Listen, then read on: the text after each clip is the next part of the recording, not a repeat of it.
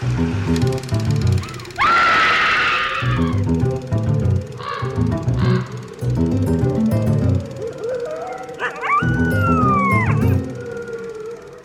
and welcome to Scream Scene, the horror movie podcast where we watch every horror movie ever made in chronological order, and then we rank them from best to worst.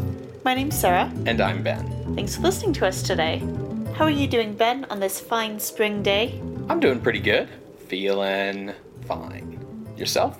Yeah, feeling good, getting lots of stuff done, recording an episode. Mm-hmm. That always makes my days go really well. Yeah. Yeah. What are we watching? Today, Sarah, we are watching Captive Wild Woman from 1943. Can she be captive and wild at the same time? Like, isn't once, like, a wild animal is taken captive, it's no longer wild? I mean, I think maybe she hasn't, been trained or domesticated yet. Ah, okay. She's still in that stage where, the animal's all restless and unhappy. And pacing back and forth? Right. Okay. Well, tell us what it's about, I guess. So, to set the scene for the creation of this piece of what is surely cinematic art, for the first time since 1931, Universal Pictures had a real competitor in the horror genre. Yeah. Sure, others had tried in the past, but none to the degree that RKO had succeeded with Cat People, or managed to follow it up with sustained successes after that.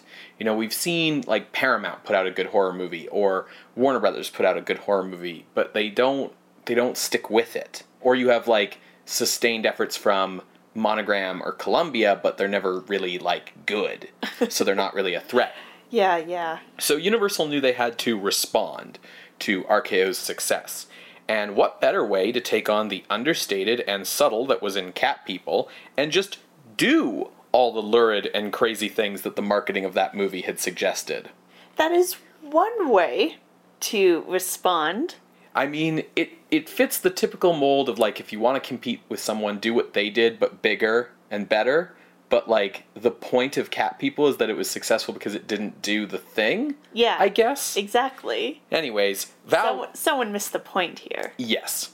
Val Lewton had promised people a cat woman, so Universal's B-Unit producer Ben Pivar would do him one better and give audiences a gorilla woman. Great. The screenplay for Captive Wild Woman comes to us from the writers of The Mummy's Hand and The Mummy's Tomb. Well, Mummy's Tomb is good. And the film's direction comes to us from Edward Dmytryk. The Canadian director had previously helmed the horror movie The Devil Commands for Columbia in 1941. That one was quite fun. Mm-hmm. Since then, he had done a stint at RKO, directing Falcon movies and propaganda films like Hitler's Children. Okay. And that's an anti-Hitler youth movie. Clearly. He was on loan from RKO for this picture, so perhaps Pivar thought that some of the tourneur magic had rubbed off on Dmytryk while he was working there. After Captive Wild Woman, Dmytryk would direct the immensely successful propaganda film Behind the Rising Sun for RKO, which would see him promoted to A Pictures after that. Like the World War II movie Back to Bataan in 1945 and the film noir Crossfire in 1947. In 1947, he was named as one of the Hollywood 10, those individuals who refused to testify to the House Un-American Activities Committee and were subsequently blacklisted from the industry. They were convicted for contempt of Congress and sentenced to prison time, and Dmytryk was fired from RKO. Instead of doing prison time, he fled to the UK and made films there until his passport ran out, and then he was sent back to the US and imprisoned. While in prison, he decided that he'd been duped and the Communist Party wasn't worth jail time, exile, and the end of his career, and he testified and named names. His career was rehabilitated, and in 1952 he directed The Caine Mutiny, which was a box office and critical hit. His final film was He Is My Brother in 1976. Did Dmytryk have any, pushback from people for testifying? Not in that climate at that time. Okay. I think later, once you get into the 60s and 70s, It was like, you're the traitor who sold everyone out. But at the time in the 50s, it was, he has seen the light and is a patriot and is allowed to have a career again. Yeah. The lead actress here is Evelyn Ankers, who had become Universal's go-to for these kinds of movies. We've previously seen her as the lead actress in The Wolfman and Ghost of Frankenstein. Since Ghost of Frankenstein, Evelyn Ankers had also appeared as the lead actress in Sherlock Holmes and the Voice of Terror. Second billed in this film is John Carradine, one of the most prolific actors in Hollywood history. Mm-hmm. Born Richmond Reed Carradine in 1906 in New York's Greenwich Village, his father was a journalist and his mother was a surgeon. His father died of tuberculosis when he was 2 years old, and his mother remarried to a factory owner who beat him every day just on general principle, according to Carradine. He ran away from home when he was 14 years old, stayed with his maternal uncle Peter Richmond for a time, and then traveled the country as an itinerant portrait painter. Okay. He was arrested for vagrancy, and his nose was broken when he was beaten in jail, and it never really set correctly. He started acting with a Shakespeare company in New Orleans in 1925.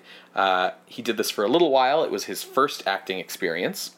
In 1927, he took a job delivering a shipment of bananas to Los Angeles and started working there as a stage actor. He became drinking buddies with John Barrymore. Well, there you go. That's your way in. Yes, this led to him becoming a voiceover narrator for Cecil B. DeMille. Over the course of his career, John Carradine would become known as The Voice due to this booming, deep voice he had. Viewers of a certain generation will remember Carradine as the voice of the owl from The Secret of NIMH. Mm-hmm. He was also known as the Boulevard Bard due to his habit of walking up and down Hollywood Boulevard reciting Shakespearean sonnets. Just to himself? Yep. As a stage actor, he had been credited as Peter Richmond in honor of his maternal uncle, but as a film actor, he became John Richmond after his friend John Barrymore, and finally John Carradine by 1935. By 1936, he had become a member of John Ford's stock company of actors, appearing in 1939's Stagecoach and 1940's The Grapes of Wrath. In the 1940s, Carradine began taking roles in a number of low-budget horror movies in order to fund his own touring Shakespeare company. Just up and down Hollywood Boulevard. Mm-hmm. Captive Wild Woman will be the first of numerous John Carradine horror movie appearances. At this time, Carradine was still married to his first wife, Ardennell, with whom he raised 2 sons, Bruce and David. Ardennell had been getting illegal abortions, which eventually rendered her unable to have more children, and she and Carradine divorced in 1944. Over the course of 3 more marriages, he had 6 more sons, and of these 8, 5 became actors, and 1 became a Disney Imagineer. Probably the best known of the various Carradine sons is David Carradine, who was the star of the 1970s television show Kung Fu and the 2-part movie Kill Bill, where he played Bill. What's a Disney Imagineer? The guys who design the rides at Disney amusement parks. Not everyone who listens to the show watches Defunctland on YouTube. Yeah, so it's just good to, The other male lead in this film is 39-year-old actor Milburn Stone, who had been in vaudeville for 10 years before starting his film career in 1930. His career had primarily been minor roles in Poverty Row titles, B-movies, and serials. He got an abnormally large role in Captive Wild Woman because he resembled Clyde Beatty, star of Universal's 1933 circus film The Big Cage, stock footage from which is used extensively in this movie. Okay, we want to do cat people bigger and better, but still for no money. Exactly. Audiences of a certain age will know Milburn Stone best as Doc Adams on the TV show Gunsmoke, which ran from 1955 to 1975. Our title character is played by Aquanetta, and her deal requires some explanation. Okay, is she related to Aquafina? No. Okay. Aquanetta, the Venezuelan volcano, as she was credited, Okay. was a model and actress who basically made her career trading off her, quote, exotic beauty, unquote. Okay. Her actual origins are not known with certainty because most everything she told people about herself was a lie. That's the name of the game in show business, unfortunately. Her story was that she was born Bernu Aquanetta to Arapaho Native Americans, and she claimed that this name meant burning fire, deep water. That name again was Bernu Aquanetta. And she claimed that her parents were killed when she was a small child, orphaning her, and then she was adopted by an artistic couple from Venezuela before leaving them to live on her own at age 15 and coming to America. The likely truth is that she was Mildred Davenport, born in 1921 in Norristown, Pennsylvania, one of 6 children in a poor African-American family.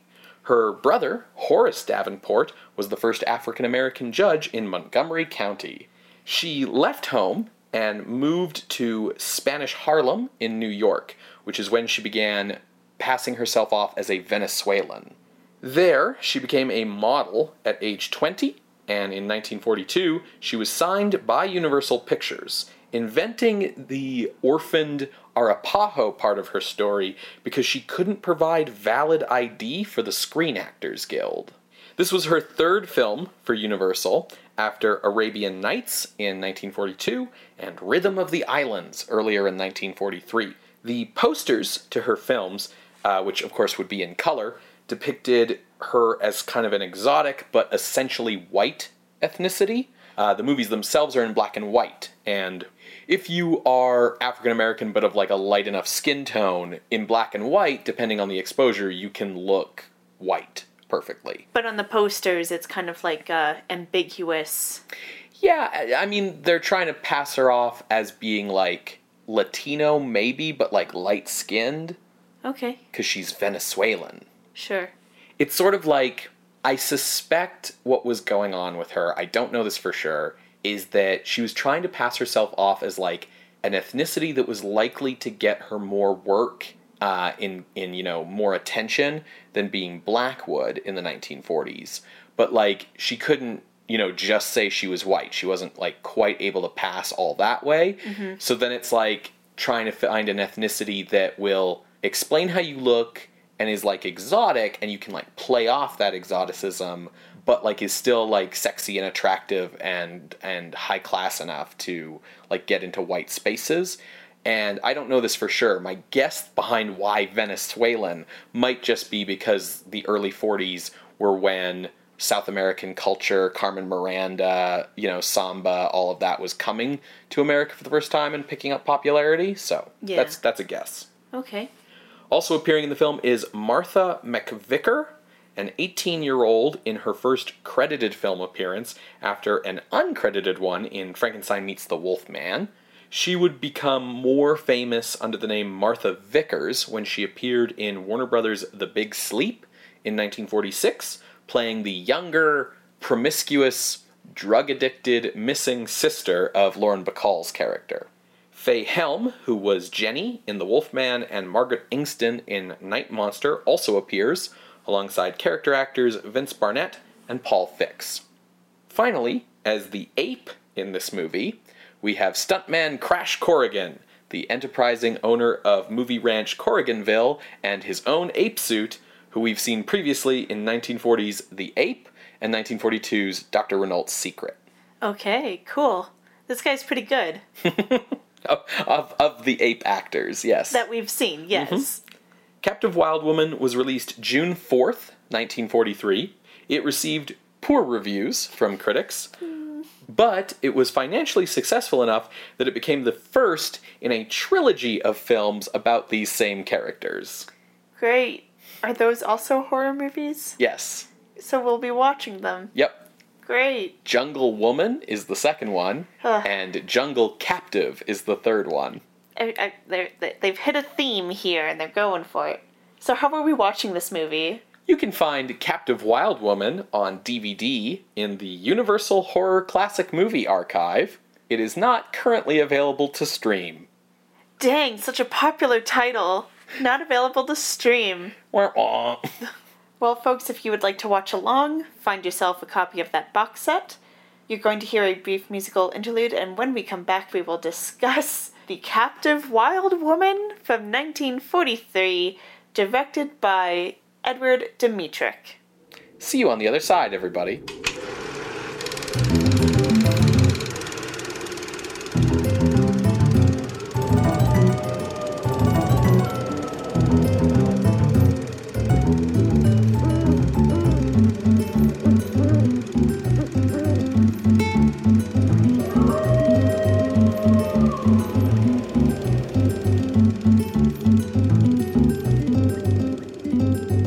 Welcome back, everyone, to Scream Scene. We just finished watching Captive Wild Woman from 1943, directed by Edward Dmytryk, for the most part. About half the movie, I'd say. Yeah. So, I don't want to say that this deserves a trigger warning or anything like that. It's set in a circus, and you see whips taken out towards lions and tigers, and they're made to do tricks, and it's very aggressive, and it's what I would call animal abuse, though at the time it's just training or taming the animal. And I just found that, kind of upsetting to watch over the period of 60 minutes. So, hey, if that kind of thing upsets you, just a heads up. Yeah, if you're an animal lover, don't watch this movie. Yeah. This movie's a lot. There's a lot going on here that needs to be unpacked. I'm going to start by saying that before the break, I briefly mentioned that Milburn Stone had been cast in his role due to his resemblance to Clyde Beatty, who is the star of an earlier movie called The Big Cage, from which this movie took stock footage. That is an understatement. Every single shot of animals, with the exception of Crash Corrigan in his ape suit, is from The Big Cage. Mm-hmm. Pretty much every single shot of animal taming is from The Big Cage. Most of the, B plot of this movie is just the plot of The Big Cage. A lot of this movie is people just basically watching The Big Cage, reacting to footage from The Big Cage as if they're in the same room with it, and then them giving a reaction shot. That's most of the running time of this movie. Yeah. So I thought it would be at least educational to briefly mention the cultural significance of Clyde Beatty, who I was not expecting to be as important to this movie as it turns out he kind of is. Well, here on Scream Scene, we always aim to be educational. Right. So go ahead. So Clyde Beatty is what you think of when you think of a lion tamer. The first image that comes to your head when you think lion tamer. That stereotypical image of, the dude in the jodhpurs and the boots with, a gun and a whip and, a chair. That's Clyde Beatty. He invented that. His big gimmick as a lion tamer was what he called the fighting act, where he was essentially appearing to, fight the animals in the cage. He was extremely famous in the 1910s, the 1920s, the 1930s. He was still famous after that. He was famous for a very, very long time, to the point where he defined what a lion tamer was in pop culture.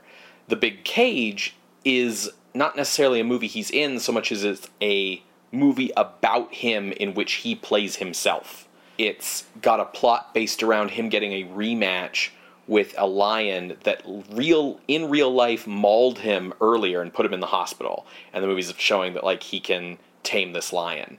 So that's that. That's The Big Cage. That's Clyde Beatty. And it's kind of like Rocky, but with lions. Right. So I mention all that because, well, I'm going to come back to that. So the actual story of Captive Wild Woman is very crazy. It has a lot of twists and turns. I'm going to try to summarize it best I can. It certainly, aims and achieves the wild part of its title. Yeah. Basically, the movie is like a 50-50 split between a circus story about a animal trainer named Fred Mason, attempting to put on a mixed act between lions and tigers. And No bears, though. No. And that plot is basically all stock footage from The Big Cage. The other 50% of the movie is a mad science plot about turning an ape into a woman. So, Fred Mason has just returned from wherever in the world you can get tigers, lions, and apes from, generic jungle land, to America with a bunch of animals for his circus. His girlfriend is Beth Coleman, who is also the secretary for the circus, I think. Yeah. And one of the animals that Fred has brought back is an ape named Sheila, played by Ray Corrigan in an ape suit. And basically, Sheila is just very smart and has, taken to Fred very well. And, she's going to be a great part of the act because she's going to be able to easily be trained to do tricks because she's very smart. Meanwhile, Beth has a sister, Dorothy, a younger sister. And Dorothy actually performs in the circus as well. And she is losing weight, and she had a fainting spell. So Beth has been taking her to doctors who have said it's a glandular problem. So you should go see this expert in glands, Dr. Sigmund Walters. Always with the glands. Yeah. And the glands are like 1940s version of like DNA. Like now every movie does this same shit with DNA. Yeah. So she takes her to Dr. Walters' sanitarium. And Dr. Walters is John Carradine. And John Carradine is perfect, but I will get to that after the summary. She reads a little bit about his accomplishments before going in to see him. Oof. And it's wild. He's basically famous for... Eugenics. Yes. He's a gland expert who can do anything with glands, so he can cure any deformity. He believes that glands are the source of, all medical problems. And he is into race improvement, whatever that means. That's your first sign something's wrong. And this journal also mentions there being 48 chromosomes in the human body, which is hilarious. So she goes in to see him and explains Dorothy's problem. And he's like, yep, I can absolutely cure this. Everything's good. He's super charming. She's very taken with him. So she invites him to go tour the circus. When Dr. Walters arrives at the circus and gets shown around by Fred and everybody, and they all watch stock footage, he also gets introduced to Sheila, the ape, and is shown how intelligent the ape is. And he's like, would you ever sell that ape? And they're like, no.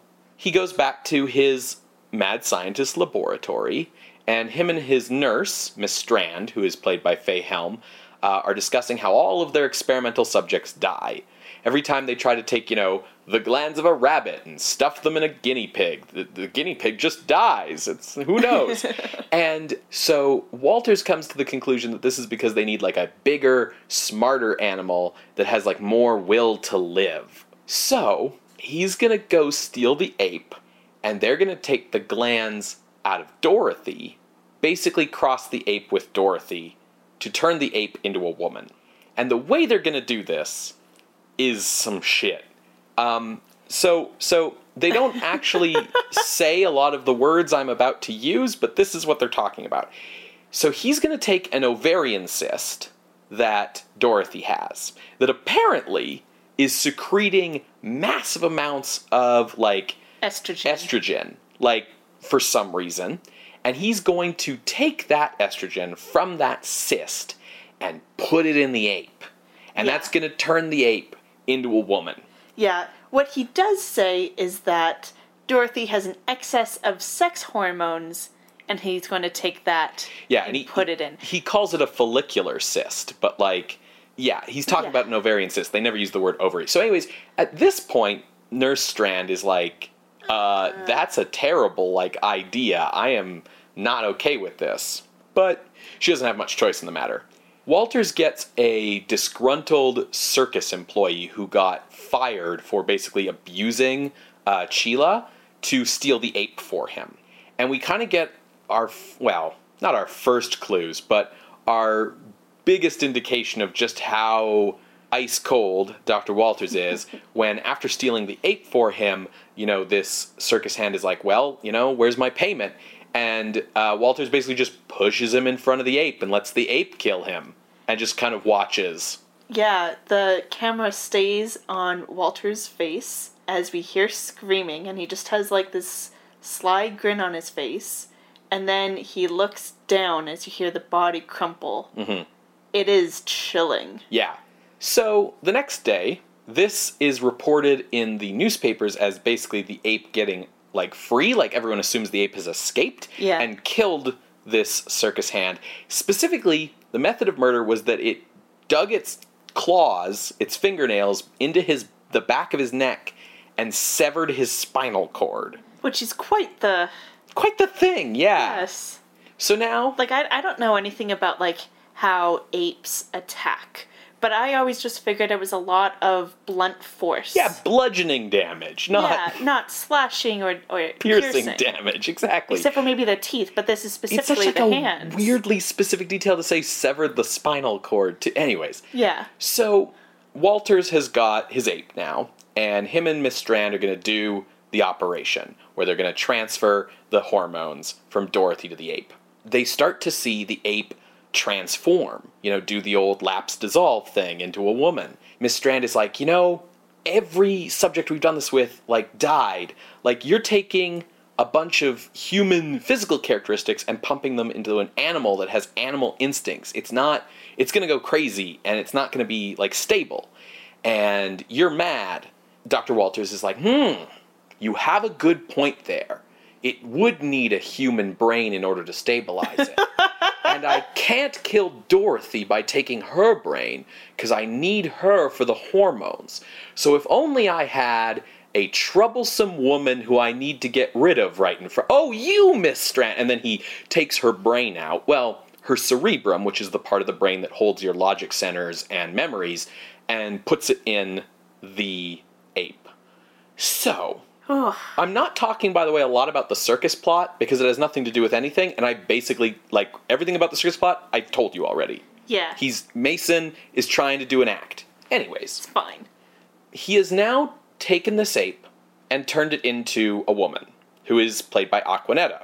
And he comes up with the name Paula Dupree for her, out of nowhere. Yeah, I don't know where that came from. And basically hypnotizes her or something. He Vulcan mind melts her. That's basically exactly what he does. He says... Same phrases. My mind to your mind. My thoughts to your thoughts. You will do as I tell you. And, basically says, like, you're under my control. You're Paula Dupree. And starts, like, introducing her as, like, a patient of his. That's how he explains who she is. And I just want to take a moment. We're going to go into this in more depth later, I'm sure. But I want to just take a moment here to stop and just bring everyone's attention to the light-skinned African-American woman who is passing as an Arapaho indigenous person, or Venezuelan, depending on who's asking, who has been, in this movie, turned into a human from an ape. Yep. In the black and white film, her skin, like, she's light-skinned, so she doesn't read maybe as dark as some African-American actresses would. But, like, I mean, if you know she's African-American, you can tell watching the movie, right?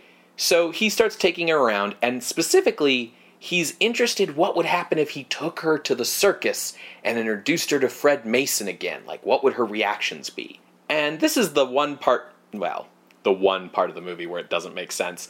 This is the part where... Tell me, what is the other part? This is the part of the movie where I got off the train for a moment, because why does Paula have Sheila's memories? He put Miss Strand's brain in her. She should have Miss Strand's memories. No, because this is a test to see if she does have Sheila's right, memories. But she does. She does. Anyways, so she takes her to the... The science is not sound in this movie. No, the science in this movie is wild. So it must have been those 2 extra chromosomes. So he takes her to the circus. And as he's doing this, Fred Mason is engaged with trying out this lion-tiger mixed act. He's doing this act. And the reason he's doing this act, even though his job is just to train the animals and also to catch them from Junglelandia, is this circus has been trying to book Beatty, and they can't get him. So then Mason's just going to do the act instead, but it's actually Beatty doing the act in this footage, because it's... Anyways. A bit of an Ouroboros there. Yes. So in the stock footage, Clyde Beatty gets attacked by the animals. So Paula goes into the cage with Fred, and Bela Lugosi stares at the animals, and they all back off. Yeah, it should be said that she does not have any lines. No, Paula never speaks once in the movie, which is another problem. So everyone's reaction to this is, holy shit, I think we can do the act with her. And yeah, so they train for presumably weeks with her, and all she does is she stands outside the cage and stares at the animals. And this sort of intense glaring is about the most acting that Aquanetta is asked to do here. And this enables Mason to tame the animals, even though it's all Paula's hypnotism. So another great example of woman doing all the work and man taking all the credit. So we get closer to, it's going to be the night of the big show. And they've even got her in like a skimpy circus outfit. And I'm sitting here going like, how is that a good show? That she's just standing there on the outside like glaring at the animals. But also, how did they do this many weeks of rehearsals and no one noticed she doesn't talk, apparently? Anyways. She only talks off screen. Right. They even like talk about, oh, is Paula going to be in the ring with you? No. That would be absurd. A woman in the ring? Well, I think it's because the owner of the circus is a very reasonable human who wants to minimize danger to his animals, to his performers, to his circus, that kind of thing. And Fred Mason is the stupidest man to walk the earth, and his reaction to everyone being like, maybe that's a bad idea on a succession of ideas, like putting the lions and the tigers together, him doing the act instead of getting a real performer, getting this girl to come in on the act who nobody knows, all of his ideas, everyone goes, that's absurdly dangerous, you shouldn't do that, and he's like, don't worry about it. Yeah. That was his reaction to the ape being missing, was like, I'm sure it'll be fine. Yeah. Fred Mason is an idiot. Anyways, so on the night of the sort of dress rehearsal, Beth comes to congratulate Fred on, job well done. And this is, I guess, the first time Paula's ever seen Fred and Beth together. And she's jealous. So she goes back to her room, her, changing room. And she tears up the place like she's Charles Foster Kane. And here's where we have, another moment where we have to stop and pause. Because, as you might expect from this genre of movie, her intense emotions are going to cause her to change back into sort of a half-woman, half-ape type figure. If you've seen Island of Lost Souls, you know this. Like, the beast flesh always crawls back. Like, Dr. Walters should have read Dr. Moreau's papers. He would have known this was going to happen. But the way that the movie first indicates the change is that Paula's skin gets darker. Yep. That her skin basically turns like an identifiably African-American tone in the black and white film. Yeah. That's the first sign that she's becoming an animal again. So, whew.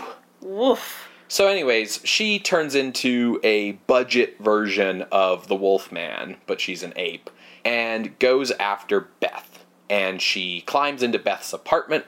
Just as she's breaking in, Beth screams, and the landlady comes in and is like, what's all this? Ah! And then gets attacked by Paula, and gets her spinal cord severed by Paula's claws, which I guess is why we needed such a weirdly specific way of killing a person, so that it could happen here too. And then, now that the landlady's dead, rather than kill Beth, who she's here to kill, Paula just leaves, because there's 20 minutes more in this movie. Beth starts going like, what? So she goes to Fred and is like, I think, basically, that Paula is Sheila. And Fred's like, that's crazy. And Beth is right, and Fred is an idiot. But I'm on Fred's side here only in that if someone in real life came to me and said that was their conclusion based on the evidence, I would also not believe them. Beth's sister, Dorothy, remember her, calls Beth on the phone and is like, hey, so this guy's crazy, and this place is terrible, and you need to get me out. And, then Walters cuts the phone line just as she screams. So Beth is like, well, time to go save my sister and be the hero of the story. So Beth goes to the sanitarium. Meanwhile, the circus is doing their big show. It's the big night of the premiere. Now, unfortunately, Paula has reverted back into an ape, and she's down in Walter's secret lab, and Walters is like, oh, fuck, you caused me a lot of trouble here. Now I gotta go and get a bunch more glands and cerebrums, and God, it's all your fault for falling in love with somebody. It's certainly not my fault for playing God. Without Paula, can Fred do the act? Does anyone watching the movie care? To top it all off, there's a thunderstorm coming in, which makes it super dangerous because the animals will freak out from the thunder and the lightning. But is Fred worried? No, because he's an idiot. So Fred's doing the act, completely divorced from the story. Meanwhile, back in the plot, Beth goes to Dr. Walters and she's like, where's my sister? And Dr. Walters is like, oh, yeah, she's right downstairs. Don't worry about it. And takes her down into the lab. And she's like, what the fuck is going on here? And I'm just taking the ovarian cyst out of your sister and putting it in this ape and turning her into a woman. Beth's like, you're crazy. That'll never work. And Walters is like, someone said that to me before. And now that I think about it, I still need another cerebrum from someone. So... And it's like, oh my God, how is she going to get out of this? Because the hero, quote unquote, the male protagonist, is off at the circus in a thunderstorm. And his act has predictably gone terribly wrong because the thunderstorm has caused the, main tent to collapse. And the, audience is running out screaming and all the cats are mauling him. And it's the horror, the humanity. So how's Beth going to get out of this? Well, Dr. Walters has Paula, now reverted to ape form, in a cage. And, he's taking some stuff out of Dorothy, and he's telling Beth, oh, that ape would kill me if it got the chance. And then he turns his back on Beth and the ape. So Beth opens the cage, and the ape murders the hell out of Dr. Walters. And then it comes back into the room, and it's like, is the ape gonna murder Beth? No. Because that ape has a circus show to be in. So, the ape goes back to the circus. And our heroic lead, you would think, is rescued from certain death at the hands of the big cats he's abused by Sheila the ape, who loves him. And she's taking him out of the cage, and everyone's, oh my God, that ape rescued him. The cops show up, and they shoot the shit out of that ape, and she dies. 'Twas beauty killed the beast. The end. We do see Beth get Dorothy out. Yes. So yeah. that thing is wrapped up. Yeah. But oh my God, what a movie. I'm not a big fan of this movie. But I don't know, man. I don't know how to feel about this movie, Sarah. Yeah. Because on the one hand, I have a lot of derision for a movie where 50%, I'm sure, is stock footage. Yeah. To the point where, they couldn't even, they cast Milburn Stone because he looked like Clyde Beatty, but they couldn't even get away with it, right? The whole reason, everyone knows that movie stars don't do their own stunts, right? Yeah. But part of the suspension of disbelief in watching a movie is, even though on some level... that in the close-ups it's William Shatner, and when they cut to the wide shot in a Star Trek episode, that's not William Shatner. You want to be into the story enough that your brain just smooths that over, and instead that's all Captain Kirk, right? Yeah. But there's so much fucking Clyde Beatty in this movie that there's a notice at the start of the movie being like, the producers wish to thank Clyde Beatty. It's so and making it part of the plot that they couldn't get Beatty is drawing attention to it's insane. That whole element of the movie is insane. And then of course there's the fact that because of the nature of all that footage of it being this old-timey circus lion taming shit, it's super upsetting for animal lovers. So you were super upset for most of this movie. Yeah. I was chanting "kill him" at the end when they started mauling the dude. And if you're not the type of person who is upset by old-timey animal cruelty, the rest of this movie is still super upsetting. I mean, I've kind of touched on the problematic racial elements here, and I forgot to mention that Miss Strand, before her untimely death, does mention that, just offhandedly, that Dr. Walters' ultimate goal in his experiments was to create a race of supermen to conquer the world. Yeah, just like, Doctor, I've worked with you for 13 years, and I've been with you so much. It reminded me of the moment in Community where the blonde chick is like, I'll excuse racism, but I can't stand for animal cruelty. Right, yeah, that's exactly what it is. Like, she's there and she's like, I know we've been working towards the creation of a race of supermen for all these years, but I won't have human blood on my hands. Like, I mean, I will give her a bit of credit. John Carradine is very charming. Yes, he is, but incredibly chilling. Yeah, he is incredible. He is the perfect person, I think, to sort of pick up the mad scientist mantle ever since Lionel Atwill's fall from grace. To me, like, for this entire film, there's 2 movies here, which Yes. you've kind of already touched on. So, basically, a re-release of the 1933 The Big Cage, which by nature is not horror, which is just like a thing. I will say, just as to throw a bone to the animal lovers who would be upset here, like, it's stock footage, right? So, at least, like, this movie wasn't harming animals in the making of it. They didn't, like, go and harm a bunch of animals again. They're reusing footage that already existed. Like, that's probably the best use of that kind of footage. Anyways. Yeah, for sure. And then the second movie here is a mad scientist eugenics horror flick. Mm-hmm. And I'm totally with you about how Carradine is taking up this mantle. To me, it's almost like he's bringing new life into what is kind of a tired subgenre. Mm-hmm. Because Lionel Atwill is great, and he's fun as he hams it up, but there's something about Carradine and his serious, straight delivery that actually makes it scary. Yes. This is the first time in a long time a mad scientist has been scary instead of just, like, a rote plot device. Yeah. Because Carradine delivers all this dialogue as if we're supposed to be taking it seriously. And when he gets really calm, that's when he starts being threatening. Like, he has 2 modes. I'm charming Dr. Walters, and I'm going to murder you.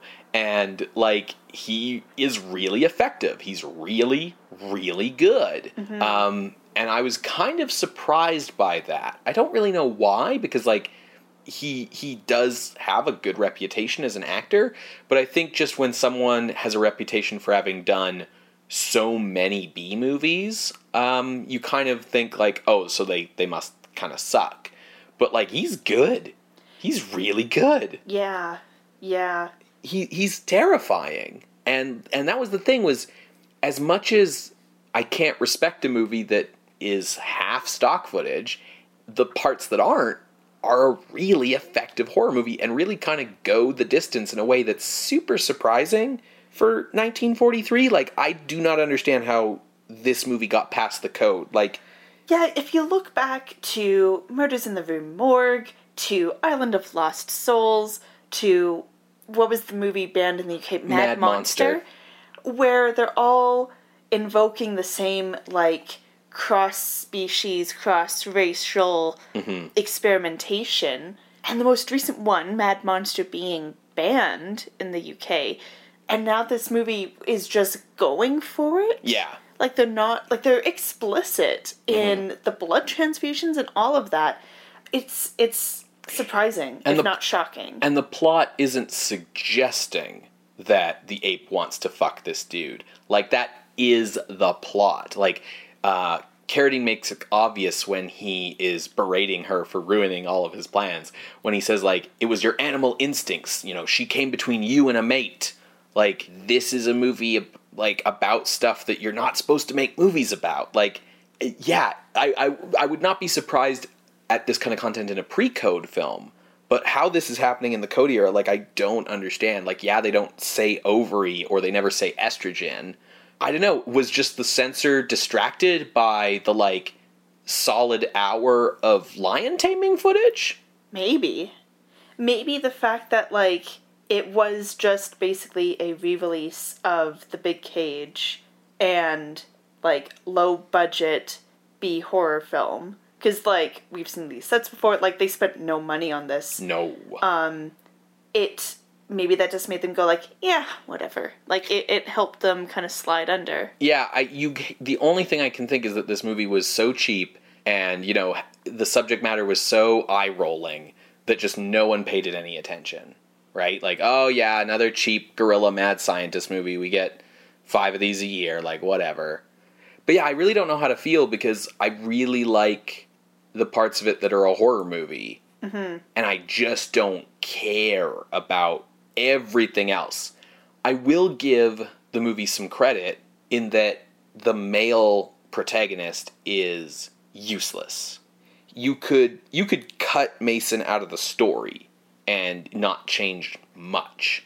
He's totally inconsequential. He doesn't save the girl at the end. She's the one, like, Beth saves the day. And then when she has a bit of threat, it's Sheila who saves her, and it's Sheila who saves Fred. And what's kind of super ironic is if you look at the advertising for Captive Wild Woman, like the poster is Sheila, Ray Corrigan in an ape suit, like holding Aquanetta in her like circus outfit in like the kind of like Forbidden Planet, like classic monster holding a fainted woman thing. They're the same character, and the end of the movie is the ape holding the unconscious man. Yeah. Right? Like, so I'll give it a little, like, I don't think that's on purpose. I don't think anyone writing this movie was like, girl power. It just happened to be the consequence of, well, he can't save the day. He's trapped over here in the stock footage. Yeah. I agree with what you're saying, and I, like, just want to, like, further underline that, like, don't give this movie credit for having a lady and a lady ape be the protagonists of the film, because I don't think they're doing it purposefully. I don't think they deserve credit for it, especially when they have so many other, like, we're terming it problematic, but let's just call it what it is, racism.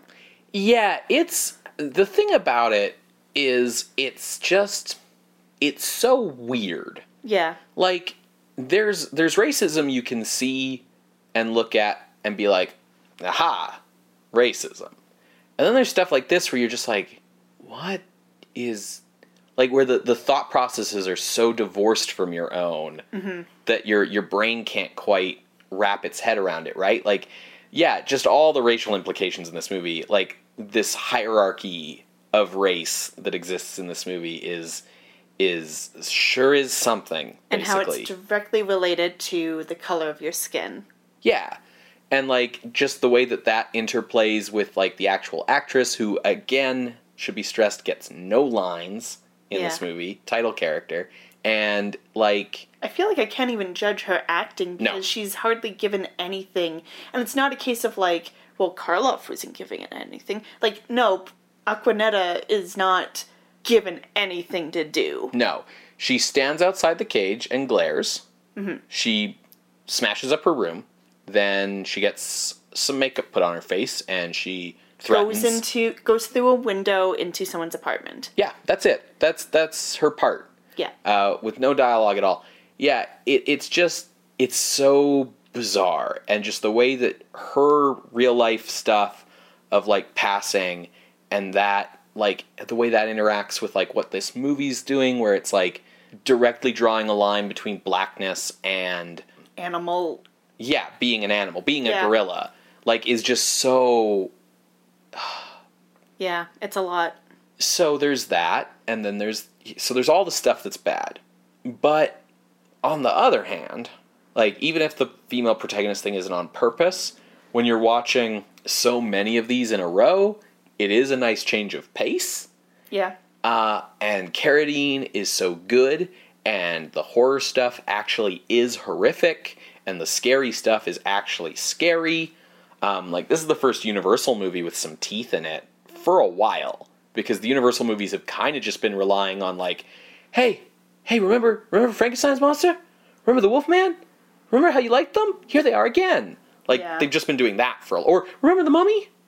Like, here's 10 minutes of the Mummy again. Like, they've just been doing that for so long that, like, yeah, I was shocked at the teeth in this movie. So it's hard to reconcile the parts of this movie that I really liked with the parts that were very troublesome.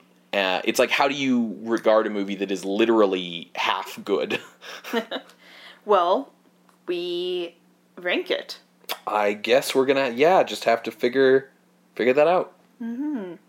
I have a suspicion that in terms of, the question of, do you give the movie credit for what it's doing good, or do you judge the movie by what it's doing bad?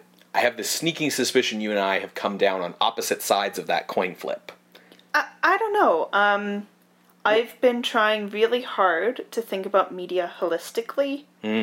So I've tried to consider both those sides together.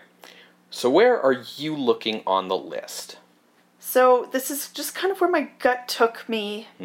But part of why I started looking here was the last Universal flick we saw was Frankenstein Meets the Wolfman. And that also had half the movie was good, half the movie was bad. Not bad in the same way, but... so I felt like this movie could contend with Frankenstein Meets the Wolfman at number 33. Then I made my way down the list, and I kind of stopped around number 41, Dead Men Walk, because similar to how that film took an interesting take on Dracula and that formula, I felt Carradine, like I said, brought a bit of a new take, breathed in some new life into this mad scientist trope. So to me, my range is 33 to 41. Okay, this isn't going to be as arduous as I thought it might be, as much of a battle, because your range is entirely inside mine. Oh, interesting. So, made my way down to The Man Who Changed His Mind at number 25. Sure. Which, the sticking point I keep coming on with that movie is it's a lot of fun, and I really like it, but it can't compare to any horror movie that has teeth, in my opinion. I worked my way down, and the lowest I got was down at 47. Because I stopped at Murders in the Rue Morgue and went, this is a movie that tried to do the exact same thing and failed. Somehow, in the pre-code era, Murders in the Rue Morgue got more shit for this and had to compensate by throwing in a bunch of pastoral college kids at the park nonsense to balance it out. A bunch of comic relief. Tons of comic relief. There's not really comic relief in Captive Wild Woman. Like, even Vince Barnett, who is always, like, a comic relief character, doesn't really do his shtick to, like, the same degree he usually does. He's mostly just here so he can look like a character in one of the stock footages. So, I thought this movie succeeded where Murders in the Rue Morgue failed, and I guess the secret to that was just burying all of your content under a bunch of stock footage from another movie. So that was my range, was 25 to 47. So I think we can look basically just at your range, because it's inside mine. Okay. So you were saying... 33 to 41. Frankenstein Meets the Wolfman to Dead Men Walk. This is really tough for me.